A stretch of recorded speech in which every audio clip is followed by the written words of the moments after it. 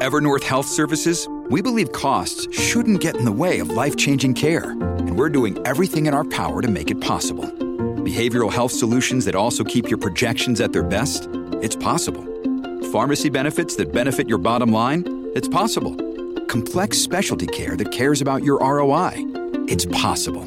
Because we're already doing it. All while saving businesses billions. That's Wonder made possible. Learn more at evernorth.com/wonder. This episode is brought to you by Shopify. Do you have a point of sale system you can trust, or is it a real POS? You need Shopify for retail. From accepting payments to managing inventory, Shopify POS has everything you need to sell in person. Go to shopify.com/system, all lowercase, to take your retail business to the next level today. That's shopify.com/system. Hello, everybody. This is Marshall Poe. I'm the editor of the New Books Network. NBN listeners like to read books and buy them. So we thought we'd tell you that right now, our friends at Princeton University Press are having a remarkable site-wide sale. You can get 50% off books, including ebooks and audiobooks, with the code 50, F-I-F-T-Y, at checkout until May 31. You can save some real money on Princeton University Press books. I encourage you to go there and check it out. Welcome to the New Books Network. Hello, and welcome to the Mobilities and Methods series. This series is hosted by the New Books Network in association with the Mobilities and Methods Lab at the University of Illinois at Chicago. The Mobilities and Methods Lab and New Books Network partnership provides a platform for authors, readers, and their interlocutors to engage closely with questions of mobility and movement. My name is Aliza Arıcan. Today, I'm joined by Canay Özden-Schilling, Assistant Professor of Anthropology at the National University of Singapore.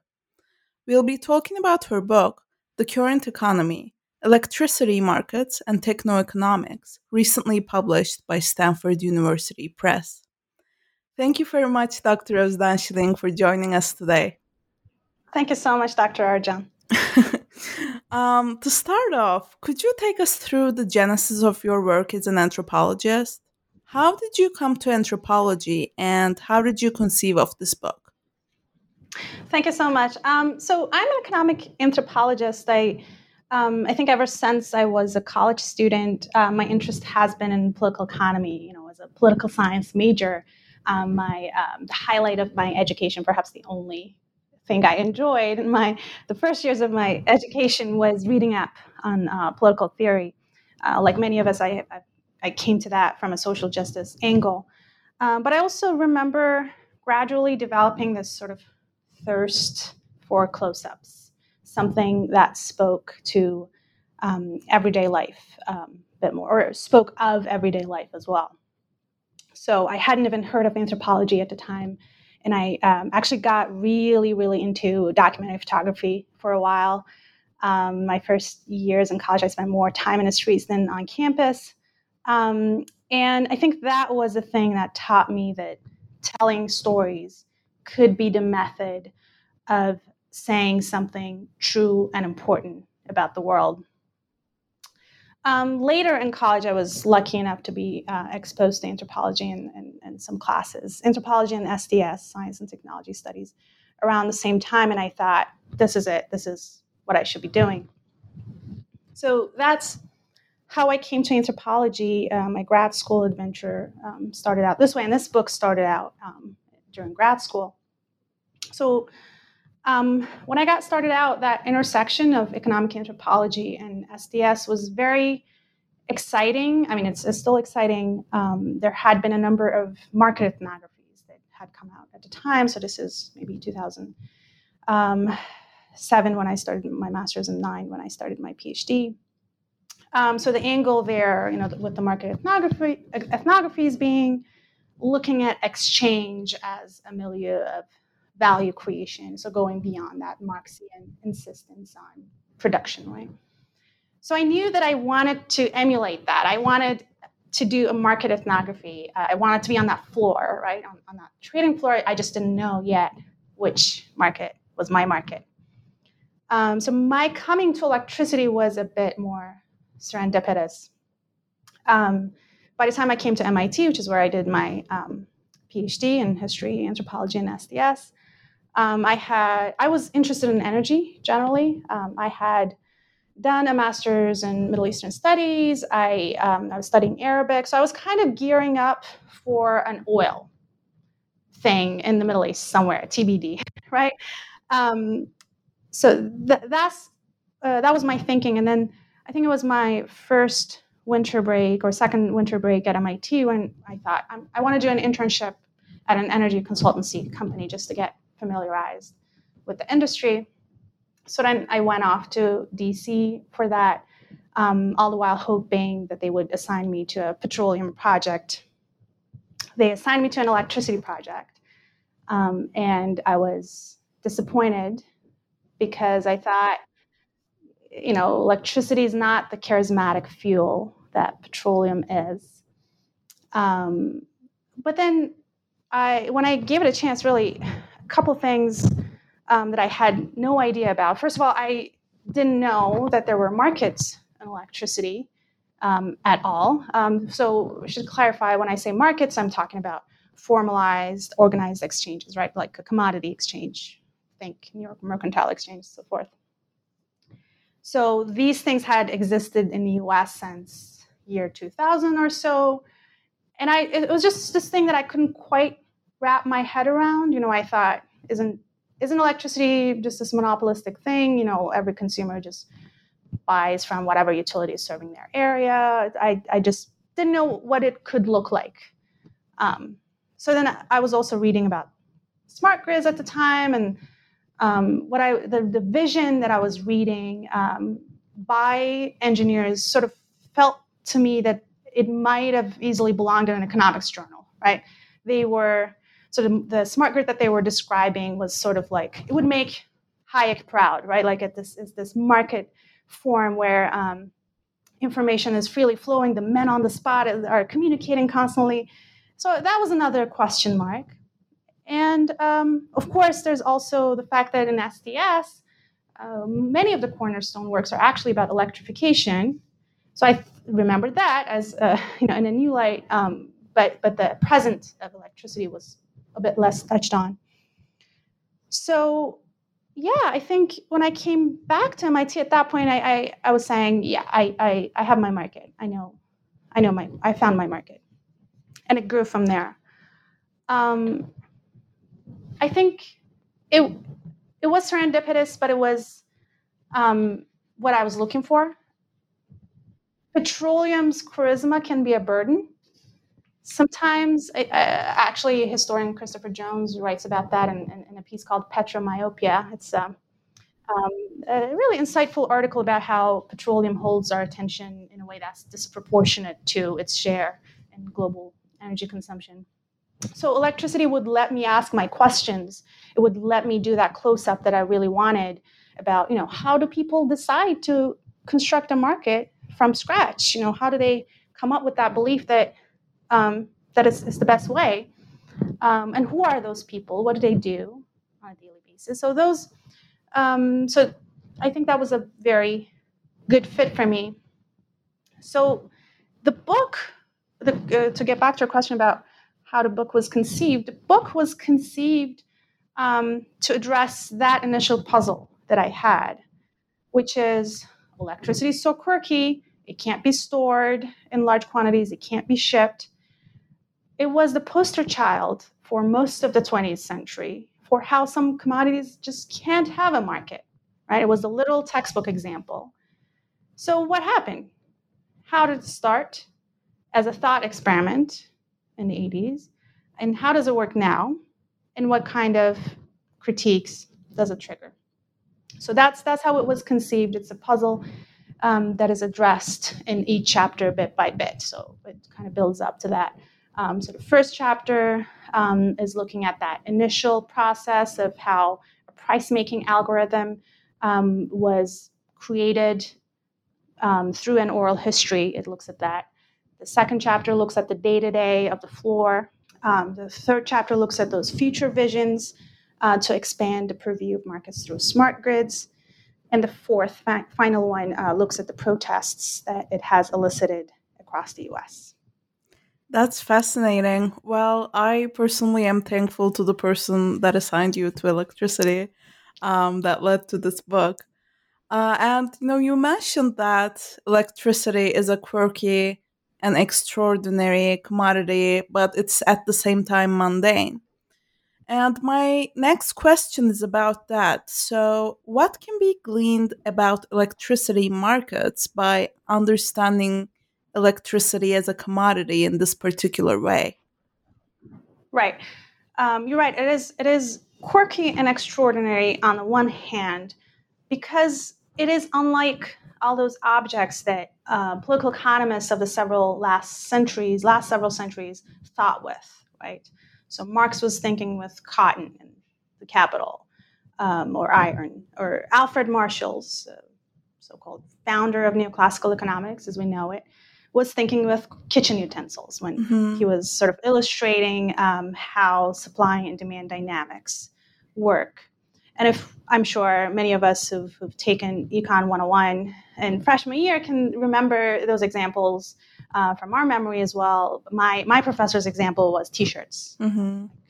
The first T-shirt that you ever own, you're willing to pay a lot of money for that, and second, a little bit less, etc. So electricity is no cotton, electricity is no T-shirt. It can't wait for consumers to make up their minds. It has to be consumed within seconds or minutes of its production. So that physical balance between supply and demand has to be maintained for basically the wires not to be blown up. And that economic concern, right, that balance between supply and demand has not been a sort of an economics textbook ideal, but it has been an engineer, sort of native to electrical engineering from the get-go, from the beginning of electrification. And that's what historians of science and technology would tell us. And this is where I come in, and I say today too, electricity calls for that kind of attention to its technicalities, for there to be a market around it. So again, and today it's price algorithm, so this market algorithm doesn't produce results that would blow up the wires. So that's the extraordinary part. What's ordinary about it is that every commodity is extraordinary. It's not unique in that every commodity has its particularities, right? Not the exact same ones, but their own ones. So this is where my book zooms out of electricity and sort of theorizes how we can understand markets and capitalism today. I'd say every object has these contours to its agency that the experts around it work with. So I developed this concept of techno-economics, which is also the subtitle of the book, to theorize this more general phenomenon. And it's about how experts' economic imaginations, right, the economic formations that they create for us to live with, come to being during those interactions with non-humans around them, working with their constraints and capabilities. So it could be electricity, it could be its transmission physics, but it could also be the spreadsheet as a technology that many, of course, data analysts work with. And I think this is how technoscientific capitalism is unfolding today. We live with the economic imaginations of computer programmers and electrical engineers as much as those of policymakers. That's fascinating. Thank you very much for, showing us how to think with electricity. Throughout the current economy, you also take us through the cultural settings where electric grids come to life. And you call these settings work cultures. Amidst anthropological debates over whether to do away with culture as an object of analysis, what made you hold on to work cultures? And how does this concept enhance our grasp on how markets are built and maintained? Right. So the book provides these close-ups to a few work cultures, as I call them, like computer programmers and data analysts who are active in electricity trading as one, and optimization engineers who are active in designing smart grids is another one. in defining a work culture, I use sociologist Ann Swidler's theorization of culture, which goes beyond the culture that's about beliefs and values, but theorizes culture as something that provides a toolkit to its members that affords them a range of actions, right? And that's exactly what I see on the trading floor that I study, or the grid lab that I study, that people, scientists, engineers, have their instruments and toolkits that give them a range, a repertoire of actions on a day-to-day basis. Of course, Ann Swidler was thinking more about symbols and rituals. I'm thinking more spreadsheets, phase conductors, but same difference. I think this study of work culture may advance how we understand how markets and capitalism work, the day in and day out of it, beyond explicit ideological commitment. So, I guess it's common knowledge, in popular discourse or even in scholarship, there's this tendency to plaster the label of neoliberalization on any sort of new marketization, any new market form. I think work culture gives us the fine-grained framework to go beyond that, and it also plays to our strengths as anthropologists. It shows what a comfort zone for an expert is, which to some extent reproduces itself on a day-to-day basis because they have a certain investment in training and in technology and so forth.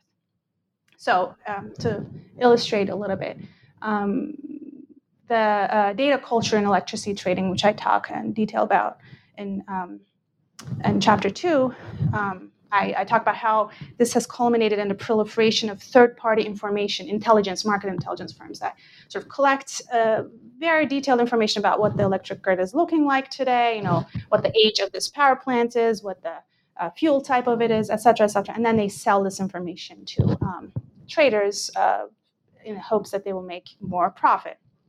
Now, and these places, of course, are populated by coders, data whizzes. So what I talk about there is that even when, that causation, whether this extra information is increasing someone's profits, cannot be verified granularly on a day-to-day basis. You're lacking that proof today, tomorrow, this month, maybe even next month. You don't just quit, right? You can go a long time without having to prove that. You don't go to work every day with the conviction that you need to make markets more efficient today. But you do go to work every day knowing your job is to operate a spreadsheet that's fed by a plethora of other spreadsheets. And if you have even found a way to scrape more and more spreadsheets from the public and private corners of the internet infrastructure, you know that your boss is going to praise you in front of your colleagues. So there are these instruments, there are business plans, there are investments that are sticky. And I think we need to be paying attention to what's so sticky in capitalism today and why. That's fascinating. And, that shows us all the more why particular approaches to culture still remain necessary. And, speaking of market building, in one of your chapters, you show us how the deregulation of US electricity markets was made possible through what you call the gluing of economics and engineering. And, you mentioned sort of your contributions to neoliberalism a little bit. So, how does thinking of economics and engineering as glued processes contribute to these debates? Right. Yeah, that phrase, the gluing of economics and engineering, was used by one of my interlocutors I talk about in that oral history chapter, who was active in one of the first very consequential projects of making a price algorithm for electricity markets. So specifically, that process was coming up with a formula that would respect both the Kirchhoff's laws of electricity transmission and what economists would like to see in an efficient market, right? Marginal cost equaling marginal prices, that sort of thing. And that's the process narrated in chapter 1. So what's so interesting to me in that story is how the entire process began as a logical continuation in grid engineering at the time of that perennial issue that I mentioned earlier of balancing supply and demand, right, from the late 19th century onwards. So this group came up with ideas of, how can we make it even more fine-grained? How can we achieve even a more granular balance? So maybe we should make the producers and consumers talk to each other, communicate better, etc. So this is the very beginnings of a smart grid back in the 80s. And they had labeled their project a homeostatic grid, which to me is the smoking gun showing the roots of this work in systems engineering and cybernetics, which historians will tell us also came out of electrical engineering. So there's this sort of native economic agenda going on in that technoscientific culture. Separately, of course, there's a political process, right, a free market rhetoric that began to rage at the time. You have the Reagan administration deregulating everything left, right, and center. But the group came to that much later. And only after the project had matured did they turn to a marketplace framework. And of course, it really helped them sell their ideas to sort of adopt that, market rhetoric. Now, what can we learn from this? Deregulation of electricity, you could easily explain it away as an instance of neoliberalization, right? It checks all the boxes. But you have this instance of people outside political theory, outside politics, kickstarting that work. And so that brings me back to my concept of techno-economics, how these cultures of science and technology are generating their native economic agendas. Now, what are you going to do with this information, right? It doesn't mean that neoliberalism is just not real. It doesn't exist. It does mean that we might be attributing it more force than it has. And if you are deducing from the story that, scientists and engineers sort of come up with their own agendas, but they get co-opted by neoliberalism. So that's a valid deduction that you can come up with. But then the question will be, how come? How does it have that appropriating force? So that's something to be explained, right? In either case, or you could ask the question, why do the instruments of a specific work culture sort of compel the members of that group to think in terms of markets? You could ask that. But in either case, I think it's a more nuanced thing than arguing that mere political will enforced itself from top down or trickled down straightforwardly. Wonderful. I want to shift our conversation to parts of your work that concerns data and information. So you show us that markets are made through also a process of creating information, data, and prices, all of which are mobile. How do these kinds of mobility figure into the electric grid, and how did your ethnographic fieldwork inform this insight? Right. You're right. The data culture and electricity trading has created a lot of different kinds of mobility. So at the very least, you have traders sitting in New York trading in Texas. You have an analyst sitting in Boston and specializing in the Midwest, studying the weather of Cleveland, religiously every day, so they can predict the prices around that hub better, because weather is a big component of electricity demand. So there's that kind of mobility. I experienced that during my fieldwork myself as well, because I was part of another database building effort where we were putting together the map of the transmission grid in a way that was more sort of comprehensive than what the current markets themselves even have. So I would, one of my team members would say, we're all sitting in Boston. They would say, oh, you're in Ohio right now. Can you look up this thing for me while you're in Ohio, etc. So there's that sort of transplantation. But there's also another kind of mobility. There's experts moving from one commodity to the other. So you could have, a gold trader move to electricity, or from other energy commodities into electricity, which is more common. You have natural gas traders move to electricity because electricity prices are affected by natural gas. So there's that helps to have that experience. So yes, one could say that there's an influx of people into electricity markets today that know more about spreadsheets than they do about electricity. So that's happening. But importantly, for that process to happen, there also needs to be experts who know electricity, who can translate it into a spreadsheet cell. So who can capture things in that sort of mobile form that can then circulate, right? So that's not going to happen by someone who's only familiar with the data aspect of things. So that's key for people who have a more passing knowledge of electricity's physics to be active in that market, in the market. So that translation has to happen first. So once again, there's a limit to that mobility. If you're a gold trader, you can't become an electricity trader overnight, or at least not a successful one, just because you're a good data analyst or programmer. And that's because electricity kicks back. This episode is brought to you by Shopify. Do you have a point of sale system you can trust, or is it a real POS? You need Shopify for retail. From accepting payments to managing inventory, Shopify POS has everything you need to sell in person. Go to shopify.com/system, all lowercase, to take your retail business to the next level today. That's shopify.com/system. This segues wonderfully to my next question, actually.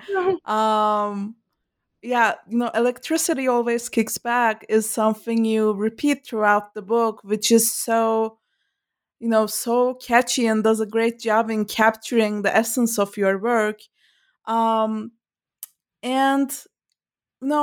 was wondering how, thinking about markets as something that doesn't merely unfold through consumer activity, but through grids and electricity themselves. In what ways does this approach contribute to, or maybe even glue, if I may say so, economic anthropology and science and technology studies? Right, thank you. That's true. So the grid, the electric grid, is becoming a market in itself in the vision of at least a subset of electrical grid engineers who envision the grid as a potential milieu of automated supply and demand balancing, which will be secured by added communication technology. So that's the smart grid vision. And that these engineers, these experts, are also, fascinatingly to me, very much interested in what they term the social aspect of it. So because consumers, so the markets that I mentioned at the very beginning are wholesale markets, consumers are still left out. They think that the next frontier is to fold the consumer, as you said, into the purview of markets, so that our littlest electric activity, like turning the lights on or off, becomes a market activity all of a sudden. It's accounted for in those terms, as if I'm bidding to buy electricity by turning on the lights. So that's why they enlist the help of psychologists and behavior scientists. So you're right that I'm thinking at the intersection of economic anthropology and STS here, and I'm just fascinated with this vision that it is coming from an electrical engineering group, right? That is, of course, familiar with this general economics, microeconomics and so forth as a lingua franca. They are familiar. They have some sort of general training in it, but they are not interested in producing economic theory. This is not how this project is marketed, right? So that particular thing, I think, might be directing us, an analysis of that might be directing us in that intersection of economic anthropology and STS in two ways.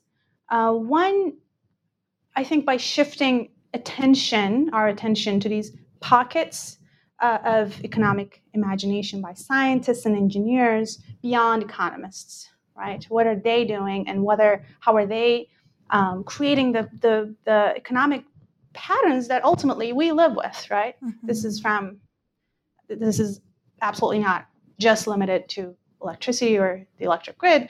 This is also in all the the sharing economy, the apps that we use on a daily basis during transport, etc. So all these optimization apps that surround us are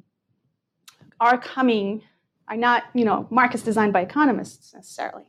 So that's one thing, shifting our attention to that, what I think a critical area. And the second thing, I don't talk too much about this in the book, but I'm developing it for a different project right now. And that, STS clearly has had an enduring interest in human, non-human interaction. But oftentimes you find an antagonistic relationship there where, there's the antagonistic sort of resistance versus accommodation. The material resists and you kind of circumvent that by doing something else. As a human, you try to sort of go around the object to achieve your goal. But I think where I'm sitting, where I'm drawing on anthropology and economic anthropology, what I try to show in the book is less about overcoming obstacles or limitations, but I think instances of collaboration and thinking with instead. Yeah, that's wonderful. This brings me to your chapter about activists in West Virginia and Illinois. And in these chapters, we see that people also kick back thanks to knowledge they produce about electricity. And, maybe this relates to sort of going beyond going around the object. So I'm curious about what kinds of political subjectivities can arise through electricity. That's true. In the last chapter, I report from citizen groups who fight against large transmission line projects that are undertaken by some of these markets. They're sanctioned by the markets, which means that they could use eminent domain. So these groups have formed a very sophisticated critique about how these lines are about expanding the geography of markets and not inducing reliability.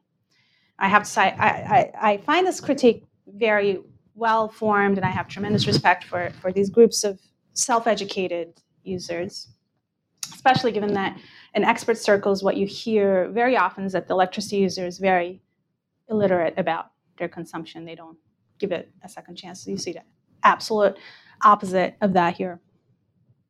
So I think this is where I try to expand my conception of techno-economics onto the users, right? So this is not just about experts, but also us users, our economic imaginations taking shape in these interactions as we use electricity, or I don't know, we call a I don't want to name. I would call a Lyft or Uber. Now, the specific shape of that interaction and the resulting political subjectivity will be, of course, different in the corners of the U.S. that I study than, let's say, in South Africa, which is brilliantly studied by Antina von Schnitzler, or Nikhil Anand, who looked at residence water use in Mumbai. So in those cases, what I find is there's this questioning of the liberal dogma, right? So the residents, the users are questioning the idea that the citizen customer should face the government on neutral ground. They're just parties to this contract, as if there's no histories. They're entangled in histories of impoverishment and racism. In the cases I studied, the critique itself was very liberal. So that the citizens, and I use the word citizen there because it's important that they are citizens, and citizenship is kind of the backbone of that critique, that the citizen customers and the authorities should meet each other on neutral ground, that there is a social contract, but that's being violated by the excesses of these markets, right? The encroachments on this most sacred thing, which is private property. So the capitalist mode of production just works fine, but we're witnessing the excesses, the violations of capitalism. So we're holding our end of the bargain, you're not holding your end of the bargain, sort of critique. And it is actually very much about honoring what a market should be doing, which it's not doing, right? That from where they stand. So it's an artificial market. It's not. It should be honoring supply and demand. It's not honoring. So it's creating artificial shortages by not producing right where the demand is. It's trying to import from so far, right? Now it's trying to serve the Washington, D.C. area by like this other corner of West Virginia's coal, etc.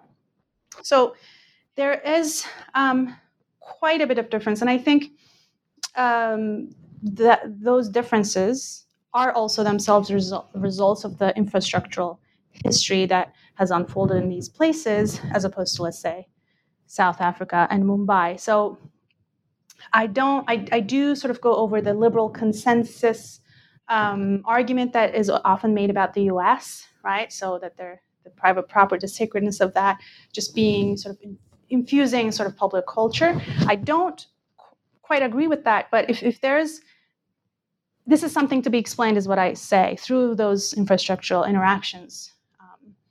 If the repertoire of citizens are sort of compelling them to make this kind of argument, there's a history, there's an infrastructural history to that. Absolutely, and I'm very glad that you're drawing attention to this. I want to shift gears a little bit and talk about your methodology. I was particularly struck by your following words in the epilogue. The anthropologist's role is to connect the dots between the different nodes in ethnographic representation. And you do a marvelous job at this throughout the book by opening the electric black box, so to speak. You show us how these seemingly disparate nodes are truly and inextricably connected. So, for our listeners who might be interested in similar projects, could you take us through your process of identifying, connecting, and unblackboxing nodes of electricity or infrastructure? Right. First of all, thank you very much for your kind words. So you're touching on two very important things, the methodology and the write-up. So to start with the methodology, you're right. I'll admit that it's tough, the question of where to start, right? You can't start by booking a flight to your field when your field is the electric grid. But I think there is a way to do what, Tim Mitchell does in his Carbon Democracy, this follow the oil idea in electricity as well. So when you follow electricity, it moves from one node to another. So your methodology can emulate that, acknowledging that you can't study and represent every single one, but pass through enough to be able to tell what's more consequential, or to adopt a bit more of an STS terminology, the obligatory passage points. And you sit through, your 1,000th presentation on the optimization of the electric grid, and then you go, okay, optimization is a key area that is giving direction to electricity flows today and electricity markets. So I had that version of snowballing, following, from one place to the other. So for instance, when I was doing my database work that I talked a little bit about, just trying to find, the locations of each transmission line, what their carrying capacity is, this and that, you go through public sources, etc., collecting information, and you translate. So that translation work into a spreadsheet cell so that other people can work with it without actually having to go to Ohio. So when I was doing that, I was looking for a particular transmission line, and I came across this blog post that was so different from everything I had read by that point. So this was only a couple months into my most sustained year of fieldwork, 2013. It was very sophisticated, but it was also very angry. So up until that point, I had only seen, Rose, everyone's happy. Electricity doesn't court the kind of controversies that, petroleum does, except for the case of Enron, which it looks like everyone has forgotten that was also related to electricity markets. So, it was all nice and rosy. So then I saw that blog post that was talking about how, as I said, electricity market is an artificial market. It's not honoring supply and demand, and so on and so forth. I was very intrigued by this. And for the purposes of my day, I had to discard that because it didn't fit in the spreadsheet cells. There's no, column for protests. It just doesn't translate. And that's actually part of the work culture argument that I'm trying to make. There's just no way to respond to it in that particular, in those parameters. But then as an ethnographer, I can't follow it. So then I emailed them, and they were very welcoming. So those were the people from West Virginia that became my fourth field and fourth chapter. So you, as an ethnographer, you can follow through those connections. And at one point it was just, I'm hearing the same kind of protest. I'm hearing the same kind of optimization, same kind of this and that. And then I'm just going to write this book. And then that segues to the write-up part of the question, where you experience a disconnect, the kinds I talk about in the epilogue. So a downside of that work culture is you can get stuck in it. Everyone around you understand it. You use the same vocabulary, understand what you're saying easily, and then you sort of get stuck a little bit. And for me, that was interesting that what I considered to be the same sort of situation, same electricity markets, one of my fields, and there people have sort of very little knowledge of the next field, right, that I have, right? So they've never been there. For a lot of data-based folks, even electrical engineers, they don't even have to visit a power plant in their lifetime to do their work. So there are many disconnects that you start seeing when you study an infrastructure like this, and then and it's not because of a lack of sympathy, right? So at my humble capacity, I would try to sort of bridge that a little bit, try to do a little presentation about this and that environment. And then you do get a sympathetic sort of nod, but, if your expert is not able to intervene in what you're saying with the instruments that are available to them, they're just going to nod and walk away because they have a deadline tomorrow that they need to meet. So they just move on, right? So, and then that brings me to that quote you cited. I thought at least that the least I can do as an anthropologist is to make these connections in writing and say, hey, this is the same story. Mm-hmm. Right. That's the very least that we can do. Now, what kind of impact that can have in the quote unquote real world in terms of change, enacting change, I don't know. But I think changing things, what it will take to change the real world, to have these conversations actually take place more organically, it's just that you have to engage these techno-economic, techno-scientific worlds. Like you have to act from within technological work cultures to create the kinds of political economy you want. You have to ask yourself the question of, what kinds of tools, what kinds of instruments can I contribute to the making of if I want a more just, a more fair distribution of electricity and money. Wonderful. I'm really glad that, this conversation is also propelling these kinds of questions as you give us some answers. And also, in terms of your methodology, I was curious about your positionality throughout your fieldwork. We're all too familiar with the trope of, a European or North American anthropologist studying the global South, but not so familiar with a woman from the global South studying the United States.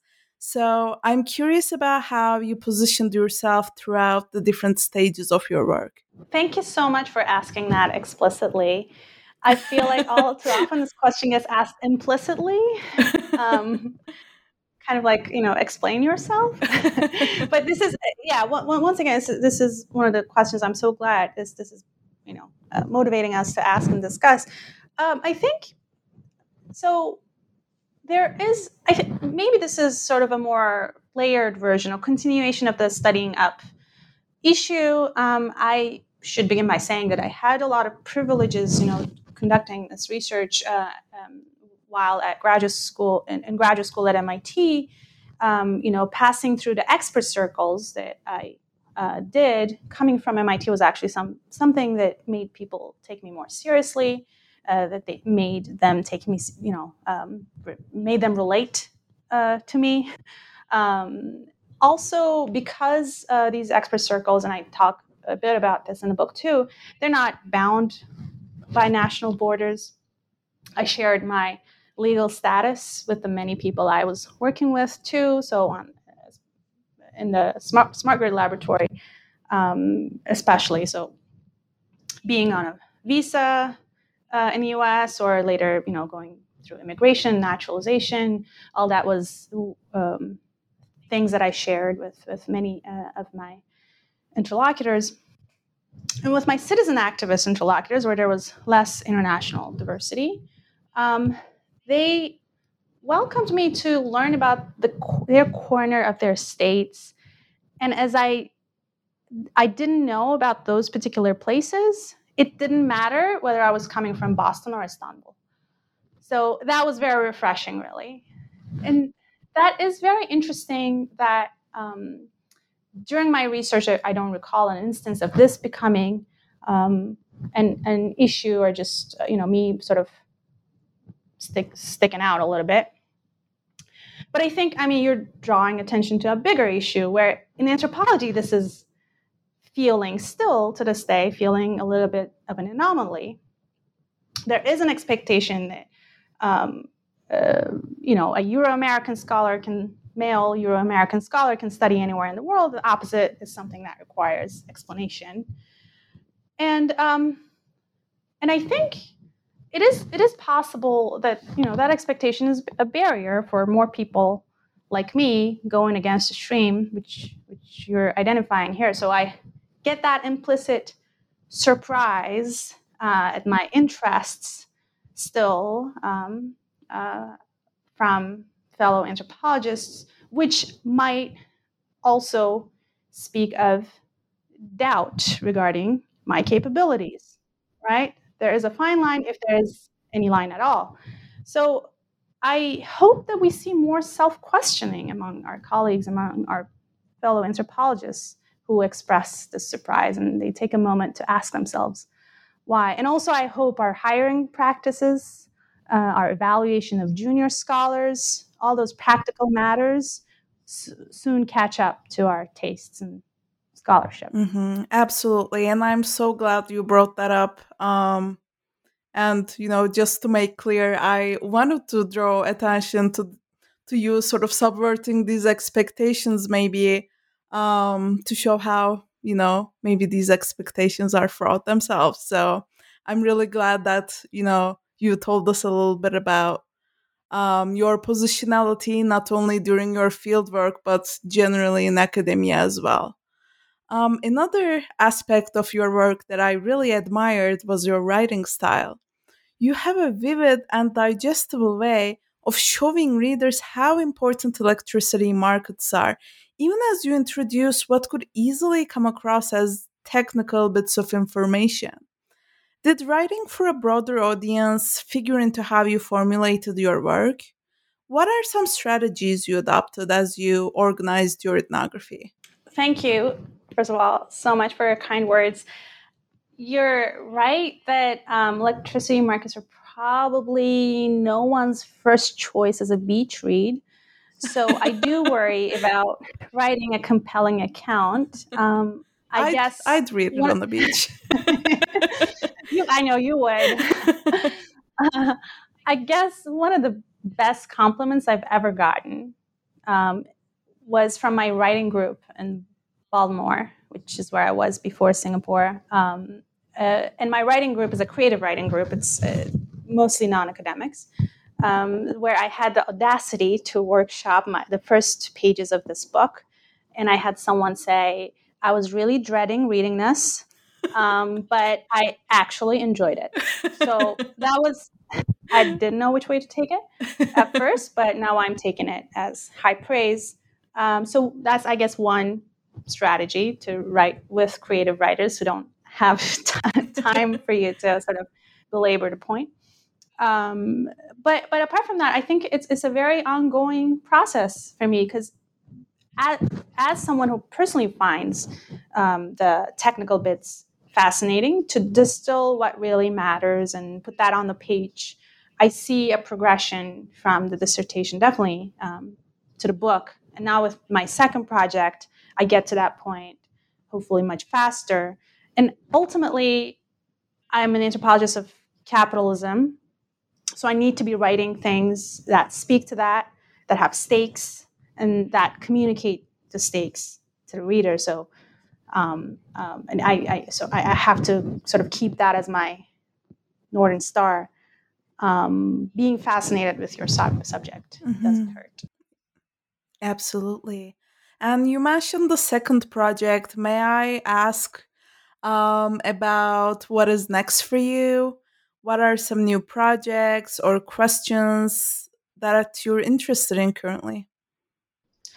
Yeah, I think electricity is going to continue to interest me and yield, article length projects that go beyond the book, whether in the US or not. So right now I'm wrapping up an article on the concept of real time that I'm pretty excited about. It delves more in depth into temporality and markets. So that's one thing. But I've been also pursuing my second book-length project for the last 2 years, which is also about capitalism's infrastructures, but on a completely new topic, at least to me. It's about global supply chain logistics and port cities. Mm-hmm. So I set that in the port city of Mersin in the Eastern Mediterranean in southern Turkey. Mersin hosts a port that's operated by a Singaporean firm. So the project extends to Singapore as well. So I talk with maritime technocrats and technicians in both places, basically. That's what I'm doing right now. And my angle there is that, today you hear more and more that ports are removed from cities. You don't have the sailors, the roaming cities anymore. They're removed from cities because there's the search for, faster vessel turnover, and they're investing in modular infrastructure and so forth. But then you look at a place like Mersin that's very much caught up in these sort of concentric circles, like these scales of maritime capitalism. You have, it's a lifeline for Iraq and Syria right now, so it's plugged into that. It's plugged into Southeast Asia through Singapore. It's a big stop in the Mediterranean supply chain. So the question right now is, what does a port city look like today in contemporary globalization? So here too, I feel that I have a puzzle, something I don't quite get. It's an area I know little about still. And I think that's a very good feeling to have at the beginning of a project. Wonderful. And we're certainly looking forward to the fruits of that project. So thank you very much, Dr. Özden-Schilling, for joining us and for your insights. Thank you so much for having me. It was really a pleasure to talk with you. Likewise. I'm your host, Aliza Arıcan. This discussion of the current economy, electricity markets, and techno-economics, published by Stanford University Press in 2021, is brought to you by the New Books Network in association with the Mobilities and Methods Lab at the University of Illinois at Chicago. Thank you for listening.